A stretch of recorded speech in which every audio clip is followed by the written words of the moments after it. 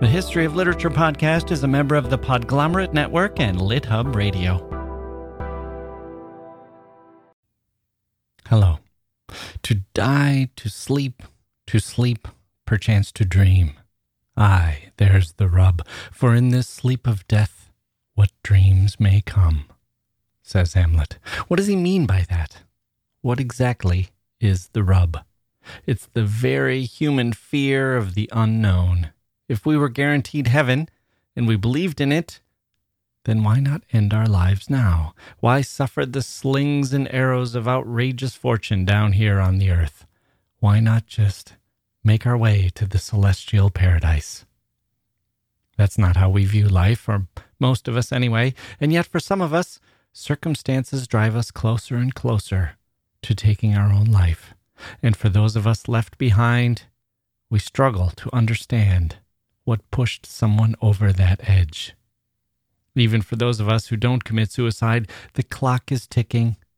Death approaches, maybe to invite us to play a game of chess, or maybe just to put his arm around our shoulders and escort us to something unknown. Writers know both kinds of death, natural and suicide. They talk about death a lot. They tell us what they think they understand. They themselves, many of them, have left this earth before us. What lessons have they passed along? What can we learn? What do we know? And can we find inspiration in any of this? Are there any positive messages?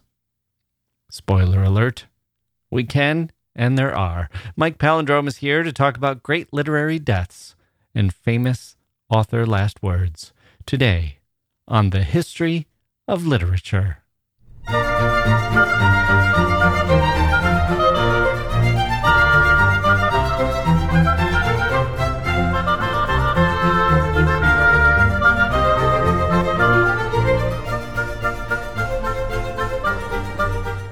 Okay, here we go. Welcome to the podcast. I'm Jack Wilson.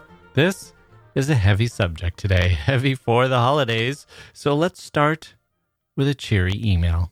This one comes from listener Ted, who purchased me a coffee via our virtual coffee purchasing program, which you can find at historyofliterature.com/shop. Subject, getting into car crash. I didn't quite realize that the subject was not exactly cheery, but the email itself is. Subject, getting into car crashes. Dear Jack, listening to your podcast is like listening to the Vince Guaraldi Trio's A Charlie Brown Christmas album, or arriving at church before anyone else. I accidentally read the 2012 edition of the Cambridge Introduction to Modernist Poetry, accidentally read, and was looking for more information about Ezra Pound when I came across your podcast. I would have taken any hack talking about the poet for an hour or so, but I was lucky enough to hear about your illness, how you could hardly move, and how sorry you were that the Halloween episode hadn't been posted yet. I've devoured many other episodes since then and fell in love with the podcast when I heard the one on bad poetry. Yes. I showed it to my wife, and now mine tongue and thy brain are household phrases, not to make fun of you, but to celebrate your childlike appreciation of John Keats. There's something about hearing you have to pause while reading your earliest work or having to stifle your laughs that makes me want to cheer you on. I admit that after hearing this episode, I tried to read some of my old poetry to my wife and couldn't. Rereading those lines gave me the sensation that rises in your chest before getting into a car crash. I know the feeling. The email continues, there was a moment a couple of years ago, fueled by loneliness and an unfamiliar habitat, when I piled all the books I owned into a pile. I threw them and pulled them off the shelves. I tossed them from the windowsill and hurled them from the end tables until they were amassed, half open and bent shut with twisted spines on my small gray apartment floor. It was the most agnostic I've ever been in regard to the inherent value in literature. I was sobbing and heaving and had to ask myself whether those pages were important or if reading them was just an exercise in narcissism. It felt like one of those "where is your God" moments. It was a reality check long overdue. I've known plenty of people who don't read. If you ask them what the last book they read was, they'll just say that. I don't read. More than that, I know that these people get along fine.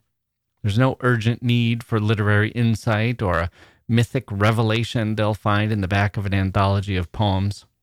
The world of academic committees and writers' retreats and, as Pound would say, the literati, is not mine. So the opportunity to discuss Maugham or Irving or Frost is stupid rare. I want to thank you for creating a space to inspect and feel and sometimes brood over literature. It's a space where the people can remember the last book they've read, and a space where I'm not intimidated by the excessively intelligent. Well, you won't find that here. maybe from our guests. The pile of books has since been cleaned up and organized. I've moved, gotten married, gotten a new job, but I still ask why they matter. A highly personal and ambiguous question that would warrant a many footnoted essay. I don't have the vocabulary or years of experience to write an essay like that, but you and Mike and your podcast have helped me take a shot at the abstract. Idly, Ted. P.S. A soft-spoken host of a podcast about literature is the last person I'd expect to have a penchant for satanic worship in the 70s, but you've proved my intuition wrong. Enjoy your coffee, Jack. Did I sign off? Idly, Ted. Okay. Thank you, Ted, for that fantastic email. I did indeed enjoy my coffee, which I drank as I perused your email. Many thanks to Ted for helping us along here on the podcast, keeping things light before we descend into darkness. One last note before we take a break and welcome Mike back to the show. This is a heavy topic. There are moments of grace in our conversation, and I think it's a worthy topic, one that I was glad to explore. If literature couldn't take on death, it wouldn't deserve the status that I've given it in my life, which is a quasi-religious status. Death is inescapably human. Religion's not afraid to take it on and address it. Let's see how literature does. I'm glad to discuss it from this literary angle. On the other hand, I'm aware that this is the holiday season, and holidays can be a real downer for a lot of people. People suffer throughout the year, but the holiday season can accentuate that. Valentine's Day makes single people or recent divorcees feel the sting of their loneliness. Thanksgiving and Christmas and Hanukkah can make unhappy people feel more isolated and alone than ever before, and maybe even, at times, suicidal. If you are one of those people, please hang in there. You are not alone. There is a world of literature out there waiting for you, all those great minds who were looking for people such as yourselves to share something with. You are not alone. There's also a world of people here, right here on Earth. People who value you and love you and are rooting for you. I am one of those people, and I'm sure many of my listeners are in that category as well. So here we go. Let's take a quick break and then explore the world of great literary deaths with our old friend, Mike Palindrome, after this.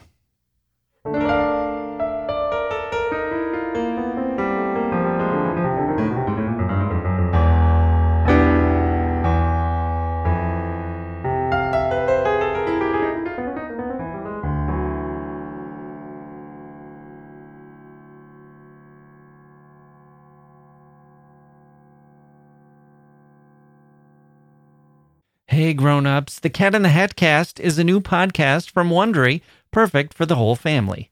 Join the Cat in the Hat and your favorite Dr. Seuss characters as they get whisked away on a new adventure every week. Fish dreams of creating his very own polite and quiet podcast. That is, until he gets a surprise visit to his Fishbowl podcast studio from the Cat in the Hat himself, and it becomes very clear that the cat has other plans for the podcast, and those plans are the opposite of quiet. The cat may be disruptive, but it turns out he's also a great help to get fish out of all kinds of predicaments. Bursting with music, silliness, and rhymes, the Cat in the Hat cast encourages us all to find fun that is funny in every episode.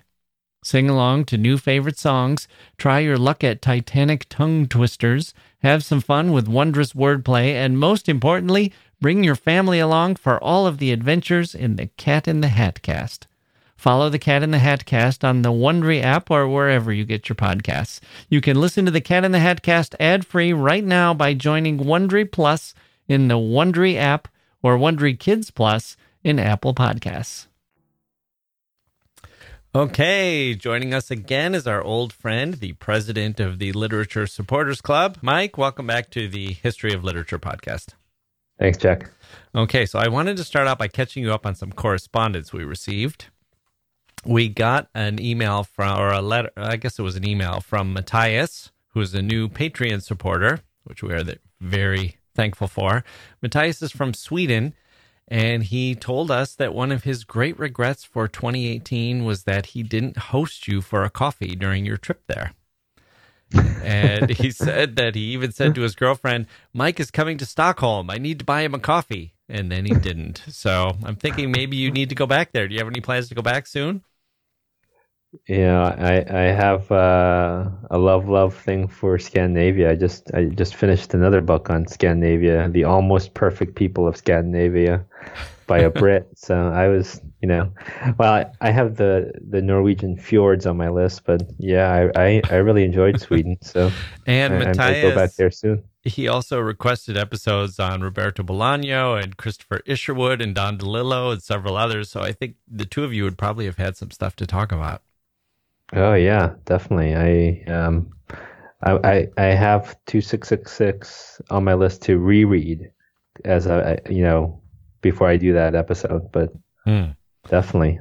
Okay, so let's move on to the next one. Here's one from a listener in Spain. You may be able to guess where this is headed. We've gotten such a flood of emails on this. It's this evergreen topic. I thought we would finally give you a chance to address it. This is from Inés, who is she wrote such a lovely email. She seems like such a kind and earnest person. And she spent several paragraphs talking about how much she's enjoyed the podcast. And then she said she felt compelled to write because she is now she started at the beginning of the podcast, and she's now up to the episode we did on overrated books that you do not need to read. And she said, your guest at the last episode, I heard, said you could skip reading Don Quixote. And then she wrote in parentheses, #1 with 2 exclamation marks, because that was, of course, your first choice of books that were overrated and didn't need to be read. And then she said that hurt. Maybe the translation he read wasn't as good as it should be. Undeniably, it's an old book and shouldn't be read merely for someone by someone merely seeking amusement, but maybe from an historical point of view. And she went through, she made some good arguments, and I thought, what do you think, Mike? This little decision of yours continues to rock the literary world. And as the president of the Literature Supporters Club, and as a human being, will you retract your statement that Don Quixote is a book that can be skipped? I could take another look at it. Let me see which introduction. Well, the version I have has an introduction by Milan Kundera. Oh yeah, who I love. Yeah, sure. It's one of your guys. Yeah. Okay. I try to. John Ormsby, I think, is the one who. That's the translator. Yeah. Okay. Well, Inés, I'm going to count that for you as a victory. That you've, I feel like you've melted a cold, cold heart, and we're going to see if Mike will give Don Quixote another chance. Okay. One more. You remember our perfect listening experience question when we were talking about that? I think that was with you, right? Yeah. So listener Jason writes in and says his favorite, he couldn't resist sharing it, is sitting on a small ship in the Congo, listening to Anthony Bourdain read Heart of Darkness to me. Conrad is one of my faves, and so was Anthony Bourdain, who also loved Heart of Darkness. And I thought that would be good. I've gotten a bunch of these from people, but this one really touched me, and it made me kind of sad because we lost Anthony Bourdain, who seemed like such a strong spirit and such a force for good.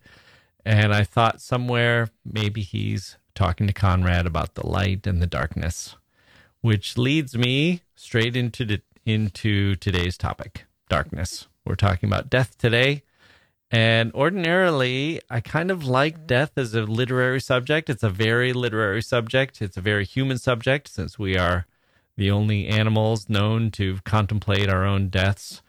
I heard Billy Collins. I saw the poet Billy Collins give a reading, and he said something like, this poetry reading is going to be like all poetry readings. I have one poem about my dog and 17 poems about death. I think we look to writers for wisdom and truth and, in general, learning about what it means to be alive, what it means to be human, what it means to relate to other people. And there's really nothing more human than this awareness we have that we'll someday die. And yet it's a huge mystery. As Hamlet says, to sleep, perchance to dream. Aye, there's the rub.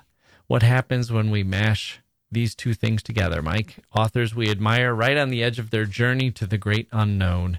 Can we learn anything from them? Is that what interests you about the topic too? I am fascinated by literary suicide. So maybe this is where I'll be attempting to steer this discussion, because it seems like the passion that writers have can be the very thing that makes them feel hopeless.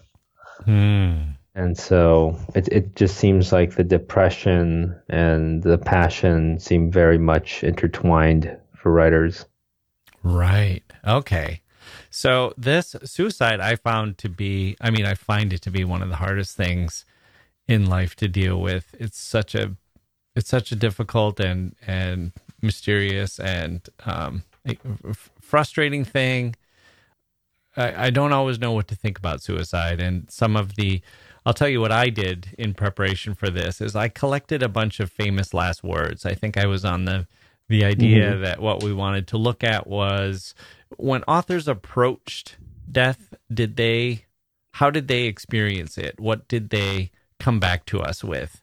Did they see anything that, these people who are known for their powers of observation, known for their powers of communication, did they see anything and explain anything that would give us any insight into? So I gathered a bunch of famous last words, a few dozen of them, and I found some of the hardest ones to deal with were the ones that were associated with suicide. They were so poignant and at times painful and just very difficult to kind of get my mind around. So I'll be interested to hear your thoughts on literary suicides. We can maybe run this like a draft. I don't have 5 picks. I have, 30 little ones.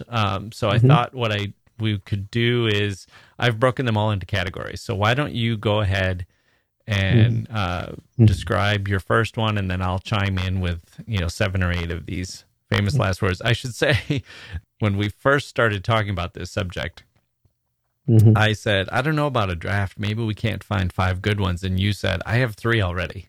So was it easy for you to come up with your list? Yeah, I had so many. I organized them by method of execution. Oh, jeez.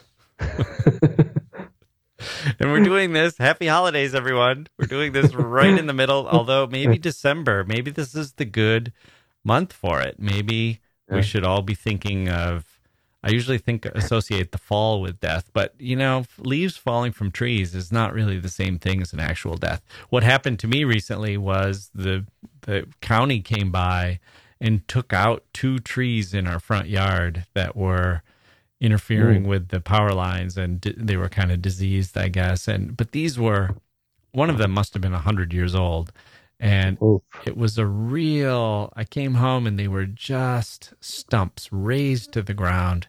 And it really made me think, I talk about the fall and the changing of leaves and how great that is, and how it also has the association with death, and it's the period before renewal, but it is a period before renewal. It's knowing that those trees are going to be green again in the spring. But this experience with these stumps being, with sawdust everywhere, and it felt like those trees are just gone, which is a lot more like what death is like. But even so, maybe we can hit bottom here in December, and then we could look forward to some new beginnings in January. I don't want to depress everyone with this podcast episode, but let's see where it takes us. So what's your first category method of execution? Well, there aren't that many with this one, but this is such an intriguing one, is Mayakovsky and killing himself playing Russian roulette. Oh, yeah. Yeah.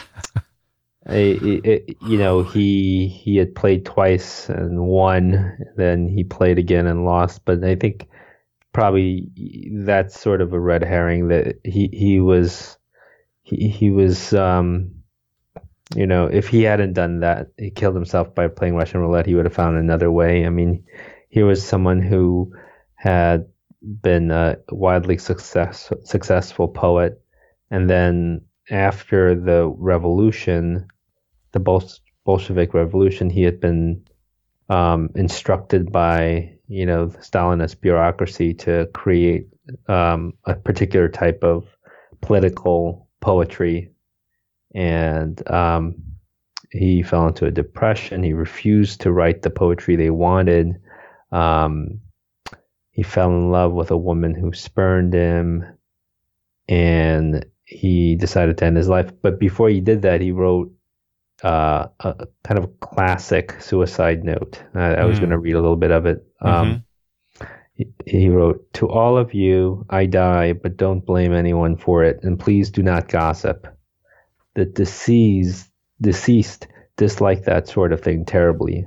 Mother, sisters, comrades, forgive me. This is not a good method. I do not recommend it to others. There is no other way out for me. Lily loved me, comrade, government. My family consists of Lily, Brick, Mama, my sisters, and Veronica. If you can provide a decent life for them, thank you." And it goes on and on and on. And his funeral was attended by 150,000 people. Wow. Yeah, it was the third largest, they said, public mourning in Soviet history after Stalin and Lenin.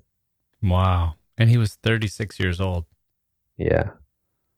So, I mean, it's, being out of love, being out of,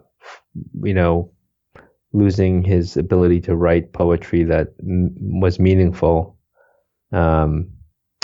He calls to mind people like Keats and other Rimbaud and other young deaths. And part of me doesn't know what to make of it, because at some point some of these deaths become so mythic that it's hard to separate the myth with the actual motivations. Not that you could ever really know all the motivations, but it is it's one of those things that I think it fascinates people, because when you think of suicide, when I was younger, I used to think of suicide as cowardly, and I fear that as I grow older, I think of it as kind of courageous. Yeah. And I know. Excuse me. I know what you mean. I know that it's not as simple as saying that it's cowardly. Yeah.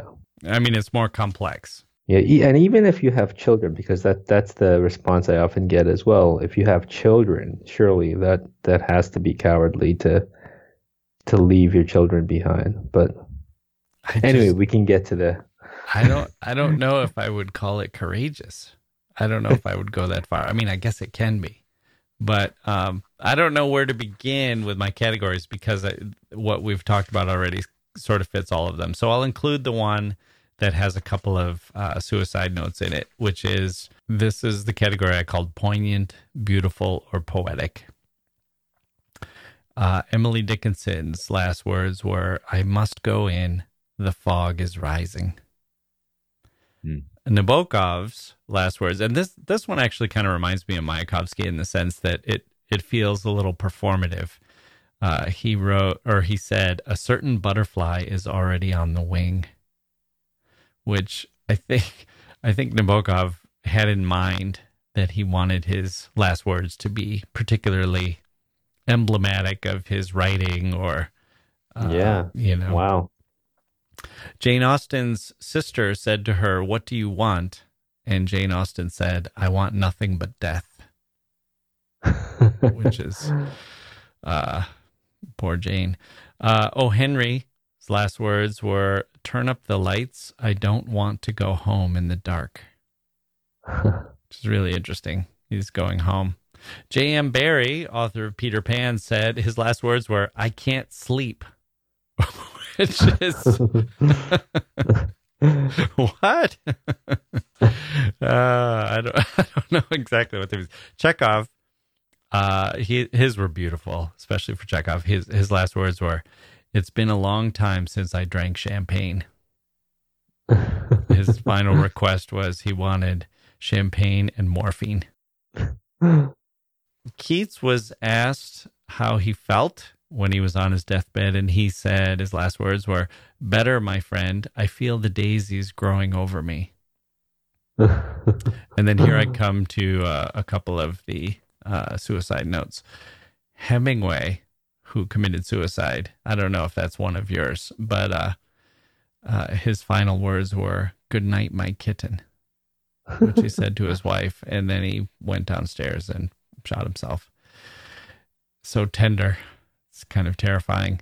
Virginia Woolf wrote a beautiful note to her husband, Leonard, and she said, one of the things she said in the note was, "I don't think two people could have been happier than we have been." Which she was basically saying madness. She was feeling the spell of madness coming over her, and she didn't want to live through it again and didn't want to put other people through it again. But it was a beautiful note to her husband, who must have been, what a note to receive. Then a couple that are just more beautiful. L. Frank Baum, the author of Wizard of Oz, his final words were, "Now I can cross the shifting sands." Just kind of a nice poetic image to be thinking of on your deathbed. Jean Cocteau said, "Since the day of my birth, my death began its walk. It is walking towards me without hurrying." And finally, Victor Hugo, this is a really interesting one. Victor Hugo said, "This is the fight of day and night. I see black light." Wow. Yeah. So that's almost the opposite of what most people say, right? That they see this tunnel with the light at the end of the tunnel. But here you're seeing black light. I don't know what that means as far as the fight of day and night. If black light is, which side is winning? Is that night? Is that day? What is the black light? Or is that the tangle of the two of them fighting? I'm not sure, but I thought it was a very interesting set of final last words. Okay, so that's that category. What's your next method of execution? Well, mine is a gunshot to the head, but I want to make it specific. It's when you're older. Mm-hmm. So, like Hemingway. And I was thinking of both Hemingway and Hunter S. Thompson. Oh yeah, and that Hunter S. Thompson. So I think they were both in their 60s. Mm-hmm. And not to say that 60 is so old, but Hemingway had been suffering. Yeah. His health had been suffering, and Hunter S. Thompson had been suffering from, he had hip replacement surgery and chronic back pain.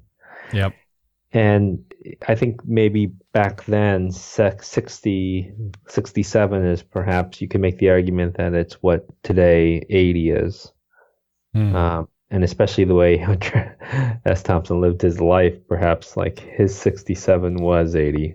Both of those guys seem to outlive their life expectancy might have been. I mean, Hunter S. Thompson certainly could have, he could have easily died in his 20s or 30s the way he was treating himself. And Hemingway actually survived a plane crash, and he lived such a hard life too, such an adventure filled life. It's in some ways it was a blessing he lived as long as he did, but yeah, at the end he had those electric shock treatments, and he was not in good shape at the end.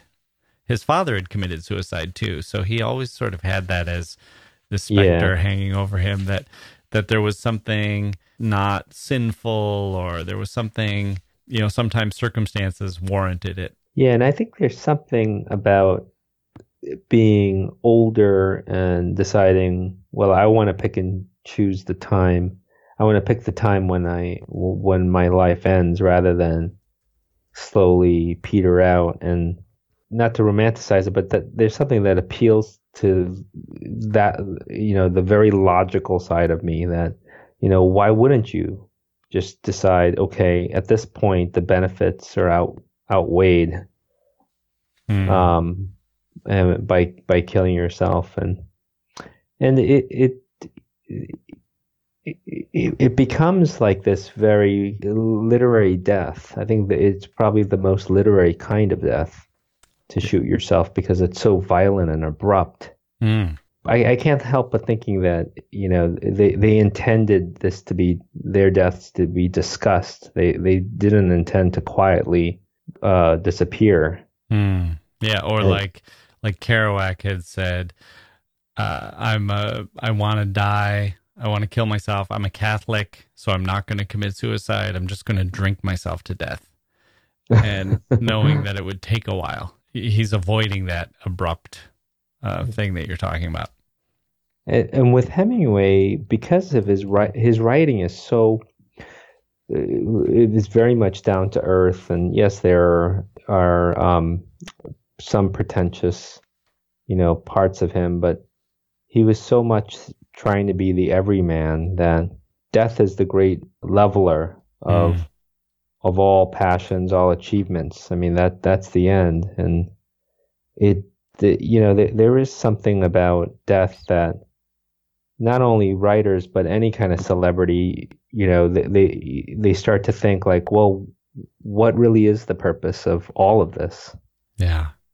And right. It's an interesting thing that writers who've accomplished so much grapple with. With the recent death of like Philip Roth, you think of all the books that he wrote, and will they stand the testament of time? Will he be remembered? And people lose sight of the fact that he had this amazing life. Yeah. And we're judging him by the books, when it's really not the way you judge like your father. I mean, you don't say like, well, what was his resume? Right. The average funeral oration is not somebody standing up or they're not getting up and saying, by the way, this person will be totally forgotten 50 years from now. They get up and they say, they've lived a happy life. They lived a meaningful life. They were a great family member. They touched a lot of people. We remember them fondly. That's how we measure an average person's life. Yeah. You look at an author and you don't think, like say John Updike, you look at John Updike's life and you don't say, boy, he lived the sort of life that most writers would just dream about living. He could write for the New Yorker. He was free to write all these novels. He published so much. He was so successful. And in his day, he could, he had all the praise and all the accolades. That's almost besides the point. Everybody instead says, maybe the Rabbit books, maybe A&P, maybe there's a few things that are going to survive, but a lot of it is just going to already sort of fallen by the wayside, and maybe his weaknesses are going to end up kind of making him a minor author, and that's which you can do, but you have to do the other you have to do the other assessment of their life, and just think that he probably had a pretty incredible life. Yeah, he Dated lived his like a literary king. Yeah, I mean, I think that, so what I'm getting to is that I think Hemingway's life, I think a lot of people would trade their lives for Hemingway's life. I mean, he lived an astounding life. Hmm.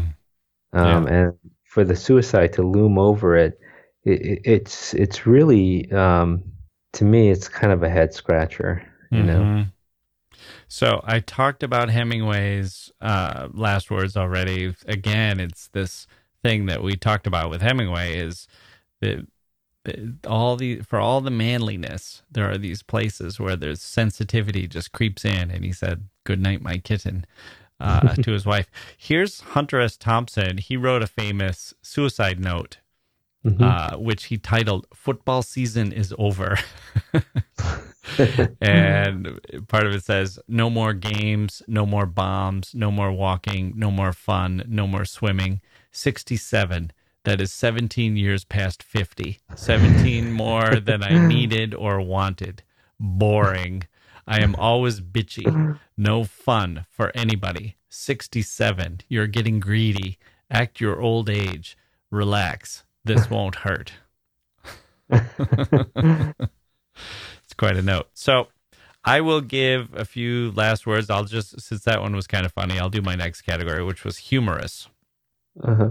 So we talked about Voltaire in our Voltaire's episode. He had the wonderfully funny statement toward the end where he was asked to renounce Satan. And he said, now, my good man, this is no time for making enemies. And the French symbolist Alfred Jarry said, "I am dying. Please bring me a toothpick." Dylan Thomas said, this might have been in New York. Maybe this was at the White Horse, a place that you and I have been. Dylan Thomas's last words apparently were, "I've had 18 straight whiskeys. I think that's the record." It's just horrible in some ways. Poor Dylan Thomas. I hope that none of his family members are listening. George Bernard Shaw, I guess people say, "Dying is easy. Comedy is hard." Oscar Wilde said, "Either the wallpaper goes or I do." Those are pretty good last words. Roald Dahl. Oh, this one was inadvertently comic. He almost had these perfect, beautiful words. He said, "I'm not frightened. It's just that I will miss you all so much." He said that to his family members, and they were, it was his final send off. And then a nurse was there and was trying to ease his suffering because they all knew he was near the end after he had said these valedictory comments. And she injected him with morphine to help ease his pain. And when he got hit with the needle, he said, "Ow, fuck."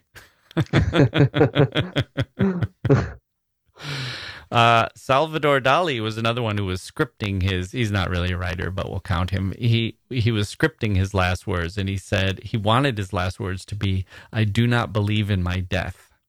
But instead, death overcame him at an inopportune time, and his last words, he didn't get a chance to say his last words that he wanted, and instead he said, "Where is my clock?" Which is actually kind of good for Dali, given his paintings. Bob Hope, I'm going to count him as a writer because this is pretty well written. His wife asked him where he wanted to be buried, and he said, "Surprise me." Which is pretty good. That's funnier than most Bob Hope jokes. Alexander Pope also told a joke. His doctor examined him and said that his pulse was good and his coloring was good, and made all these other positive comments. And Pope said, "Here lies Alexander Pope dying of 100 good symptoms." Eugene O'Neill said, I knew it. Born in a hotel room and goddamn it, dying in a hotel room." I've got two more. Playwright Wilson Meisner was approached by a priest who said, "I'm sure you want to talk to me." And Meisner said, "Why should I talk to you? I've just been talking to your boss." And finally, Groucho Marx's last words were, "This is no way to live." That's the best. Very good. Ever. Yeah, that is good. Okay, so what are we up to now with you? I have hanging. Oh, yeah. Yeah, that's I think that is one of the tougher methods. I know drowning is supposed to be incredibly painful. Oh, yeah. But to me, drowning seems a lot easier than hanging. Oh, so And who are the writers? well, I focus mainly on David Foster Wallace, Oh, yeah, that's right. which Mm. in his fiction, there's quite a bit on depression, and there's this little bit that I forget if it may be from Infinite Jest, but this is the quote. One of the characters says, "A so-called psychotically depressed person who tries to kill herself doesn't do so out of, quote, hopelessness or any abstract conviction that life's assets and debits do not square, and surely not because death seems suddenly appealing. The person in whom its invisible agony reaches a certain unendurable level will kill herself the same way a trapped person will eventually jump from the window of a burning high-rise. Make no mistake about people who leap from burning windows. The terror of falling from a great height is still just as great as it would be for you or me, standing speculatively at the same window, just checking out the view, i.e., the fear of falling remains a constant. The variable here is the other terror, the fire's flames. When the flames get close enough, falling to death becomes the slightly less terrible of two terrors. It's not desiring the fall, it's terror of the flames. And yet no one down on the sidewalk looking up and yelling, "Don't," and "Hang on," can understand the jump. Not really. You'd have to have personally been trapped and felt flames to really understand a terror way beyond falling. Mm. And there's just so many passages where he talks so emotionally about depression and killing yourself that you kind of cheer for him that he isn't killing himself, and then he and does it. Yeah, that was one of the categories I had were situations where the last words were revelatory about the author as a person or about the author's work. It fits in a way. It closes a chapter, or it confirms something, or it tells us something new about them that is not a total shock or surprise, that it sort of fits right in with who they were. And that seems like this example that you're giving of David Foster Wallace sort of falls into that category. Oh, go ahead. Yeah. No, I was just going to say that for someone who is very aware of the way people would interpret his death, you would almost have hoped that he would have just disappeared. That he would have. I mean, as someone who has read a lot of his work and very much enjoy it, I don't know. I guess I was cheering for him to just move to Tibet and just disappear. Because in some ways, it detracts from the work to know that he actually succumbs to it eventually. Yeah. Yeah, there's something that. Well, because while he was making it, it was heroic. While he was a survivor, it was heroic. And then when you hear that he gave in, yeah. When they asked his sister, who is she's a professional, she's a lawyer. They asked her after the news of his suicide broke. She said that she was incredibly sad, but knew it was coming, or something to that effect. Yeah. Which is, again, just another level of sadness. Yeah, it really is. It's so, and Martin Amis said something interesting. It was in one of those books he wrote. It was like a mystery where he wrote, you remember when he wrote that mystery? And it was Mystery kind of Train. I think I Probably red. Was it called Mystery Train? It was about a suicide. Yeah. And the point that he was making was that it can be harder for us to deal with a suicide than it is for us to deal with a murder. Mm-hmm. And he was saying that when we contemplate a murderer, we know they have one victim and they took one life. But when we talk about a suicide, it's somebody who takes all lives, that they are, obliterating all of the people that they knew. They want them all gone from their own life. That it's almost harder to think that someone doesn't want to be with us and doesn't want to continue that. I think there's probably something to that. So let me give my last words on the author's famous last words for those who kind of their last words resonated with their work or with them as an author. James Joyce's last words were, "Does nobody understand?" Which is kind of, for the author of Fitting His Wake, it's kind of an interesting set of last words. Kafka, who was trying to get someone to give him a lethal dose of morphine, said, "Kill me or you are a murderer," which is just incredible. It's only Kafka, I think. He's maybe the only person who ever lived who could have come up with that line. Kill me or you are a murderer. Tolstoy said, "I love many things. I love all people." And sometimes he's quoted as his last words as being, "But the peasants, how did the peasants die?"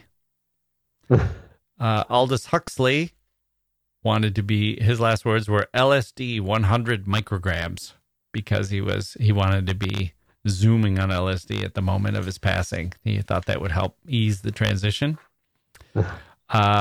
Ibsen, one of your favorites, his last words, his last words, they were, "On the contrary," and he was responding to his maid, who suggested that it seemed like his health was improving.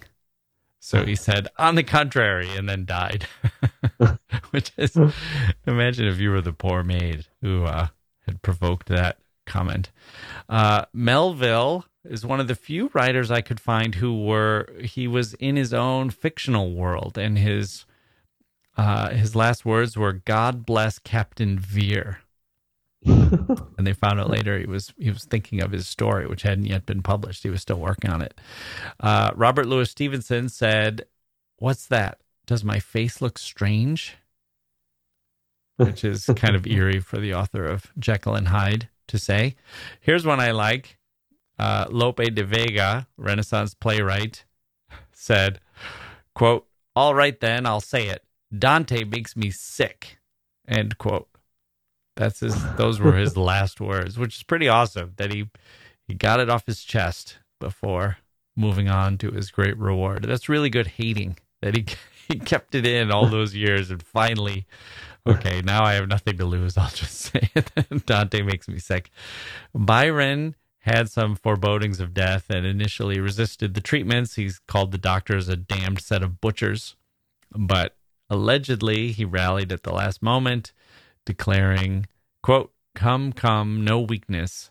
Let's be a man to the last," end quote, which is very Byron, that he was, he had that debilitated foot, and he was always trying to make sure that he was living his fullest life and fulfilling what he viewed as his masculine duties and that kind of thing. So then there was an account of Byron's death, which gives kind of a different set of last words, where Thomas More said, "It was about 6:00 in the evening of this day when Byron said, 'Now I shall go to sleep.'"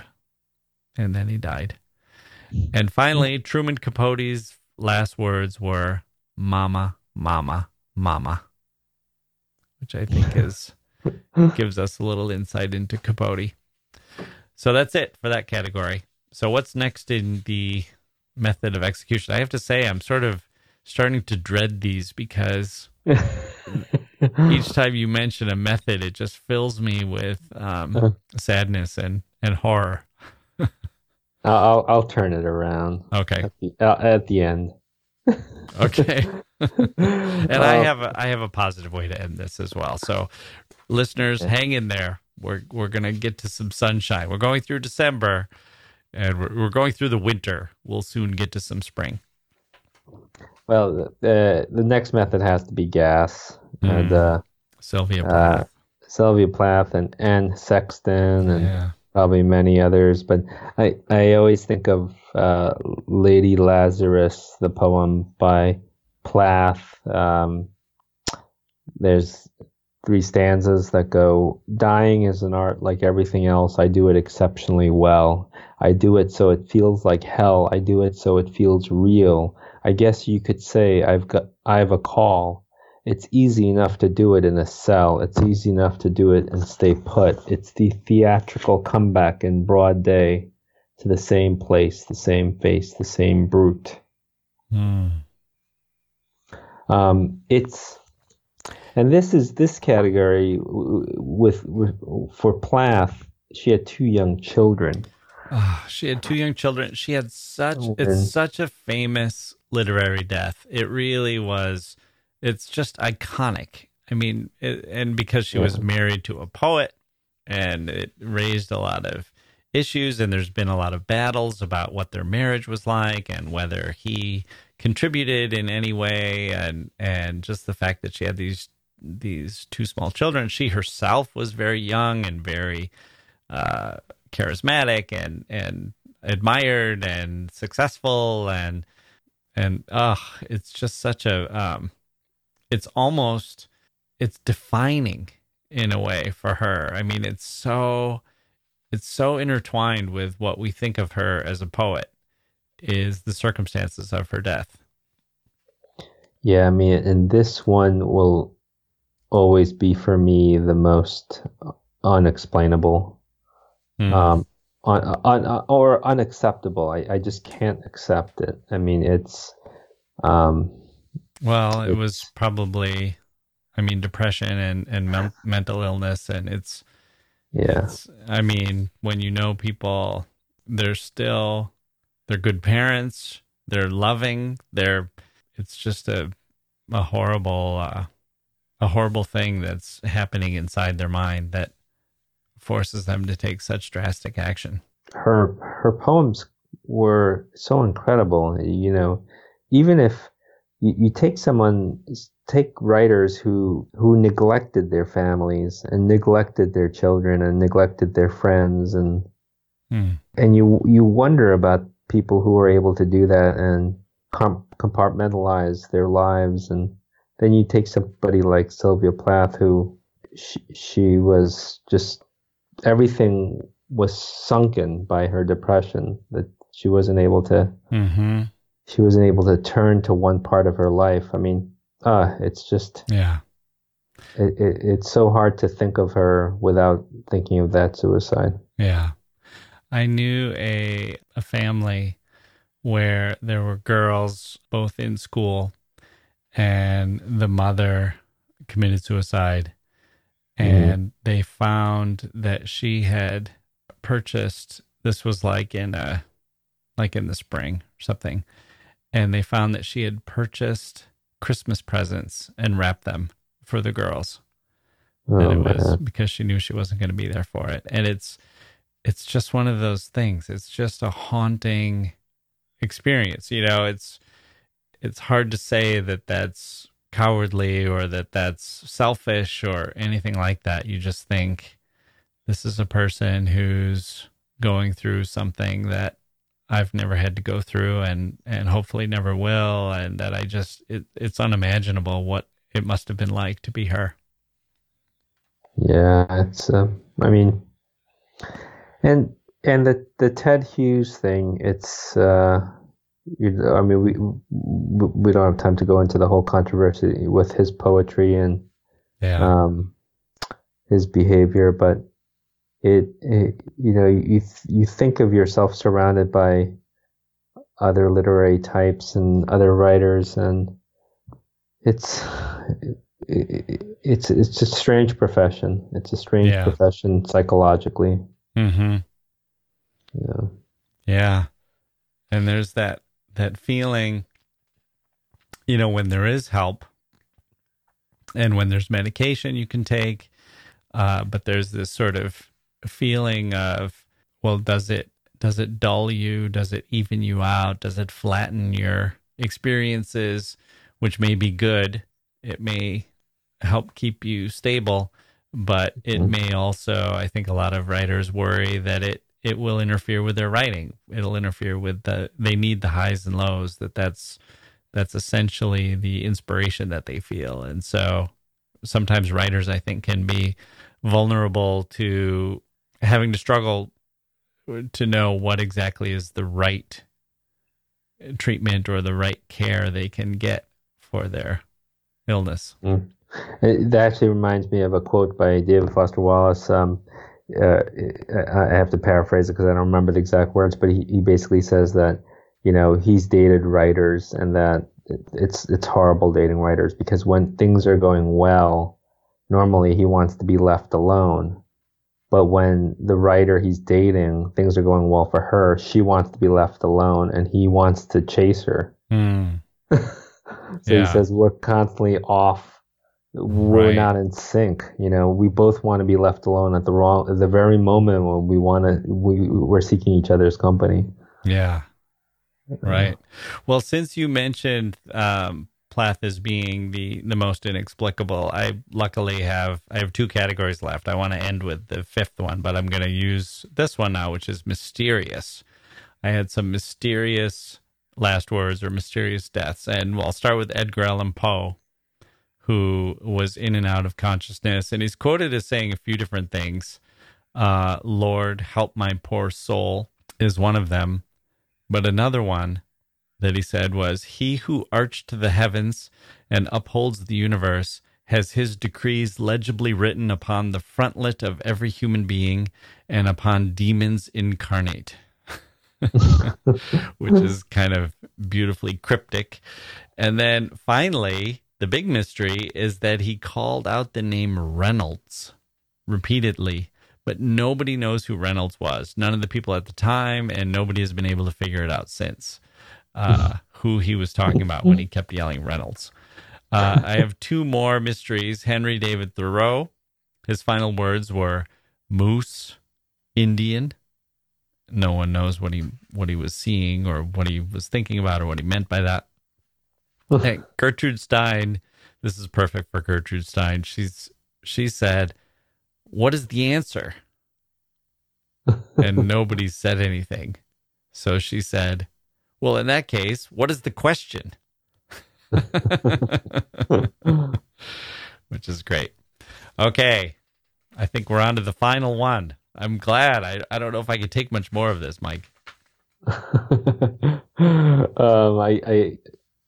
I guess alcoholism. I mean, that's probably that. This is the way I thought we'd leave on a positive note. That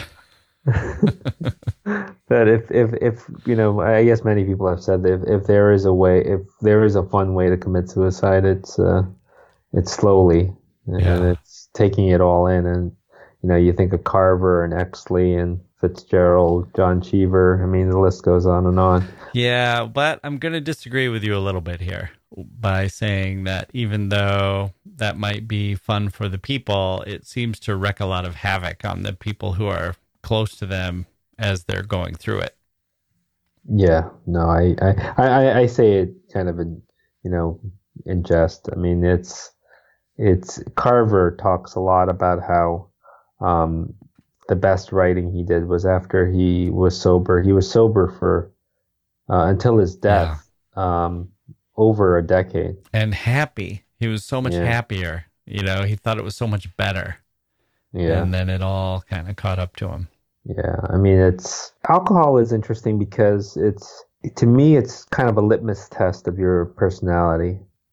The kind of self-control it takes not to have a drink, say, in the morning, is kind of your basic minimal level of self-control you'd expect from an adult. Mm-hmm. But then the kind of self-control it would take to not have several more drinks when you're already drunk. Right. It's kind of this gray area where I don't know what the percentages are, but you find a lot of adults who don't have that control. Yeah, right. Once they get started, then they go till they black out. Yeah. And alcoholism is fascinating to me because it's, in a way, a kind of routine, and writers are constantly struggling for a routine. Hmm. And I don't know how many writers Right. had a cocktail after they had finished their day's work, but there is a part that I probably romanticize too much about alcohol and writers.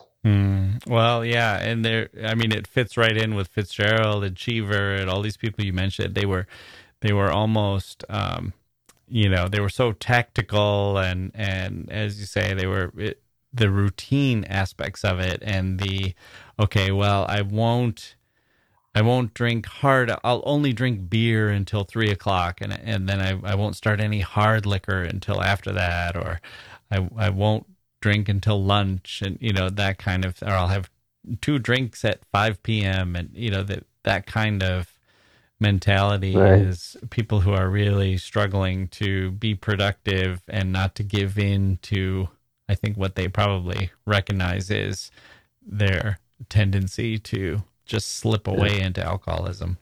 So my positive to end on my attempt at ending on a positive note is I think there's something about reading about all these suicides that, at least maybe it's my personality, but to me makes it very unappealing.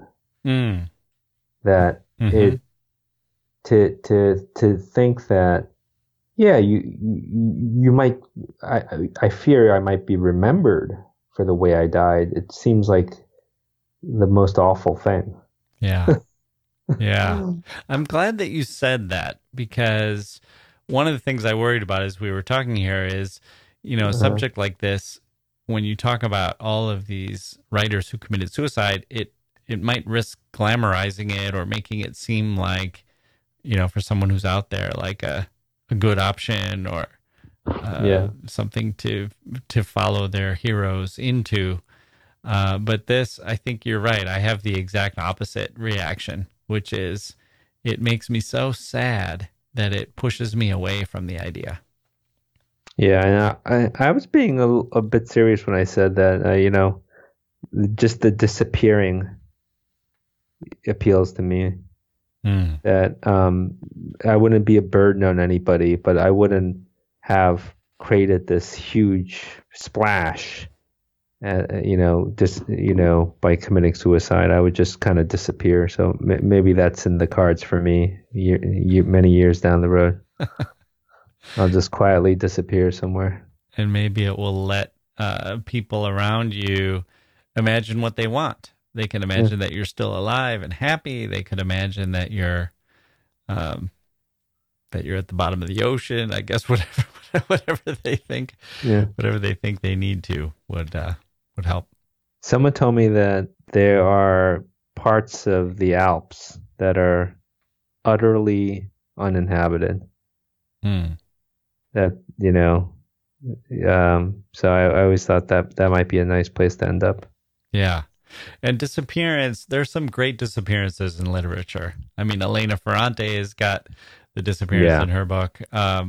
The disappearance in the Hawthorne story, where was it Waverly? I think it was. Is that what it was called? I think it was called Waverly, where it was the Uh-huh. guy who.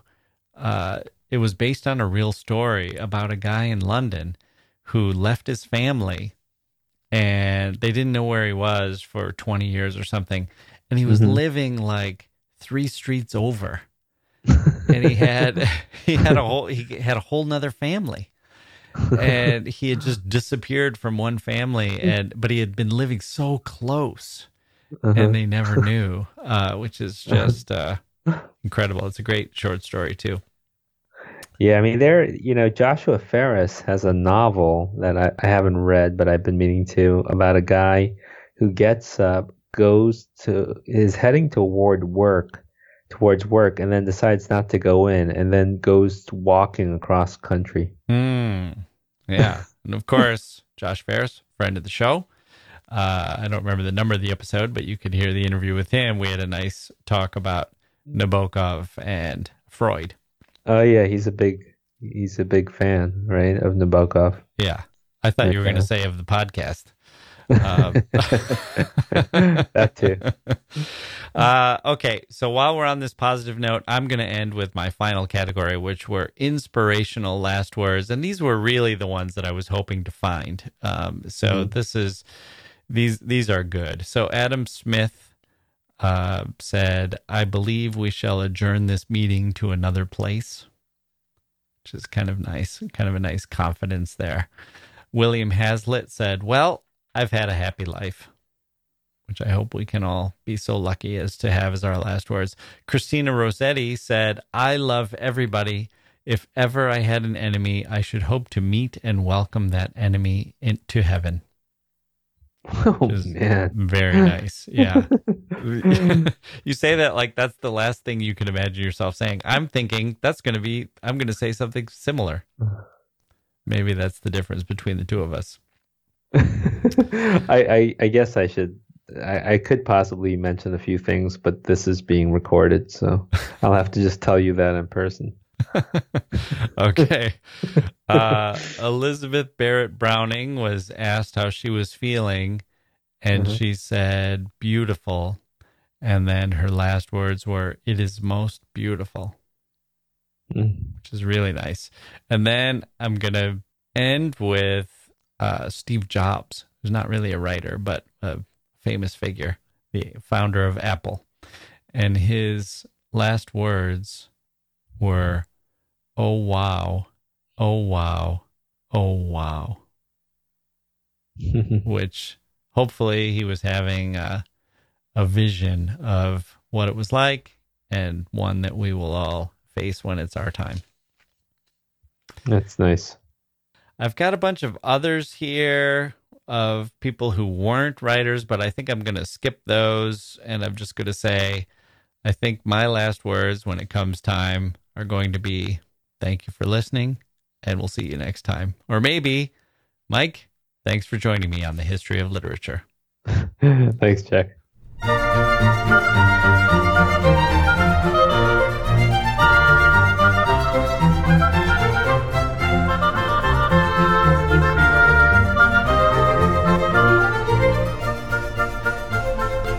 Okay, there we go. My thanks to Mike, as always, for joining us. What a difficult but necessary topic. What else even comes close? Love, maybe? Faith?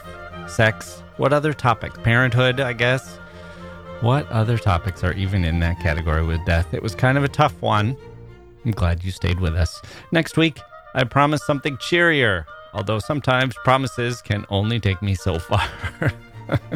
You can't choreograph the muses, as a listener recently wrote, somewhat sympathetic to my plight, or at least that's how I chose to take it. So, farewell, everyone. We'll be back next week, and I hope you will be as well. Let's celebrate life, even as it's cold, even as it's wintry, even as our planet tilts away from the life-giving force that we call the sun, at least for those of us living in the north. The tilt, that is, not the calling it a sun. We're part of something grand and huge, something cosmic, and it's worth sticking around to see what happens. And along the way, let's be as good as we can and as full of light and joy as we can manage, and let's do our best to fill the planet with understanding and empathy. Happy holidays, everyone. I'm Jack Wilson. Thank you for listening, and we'll see you next time.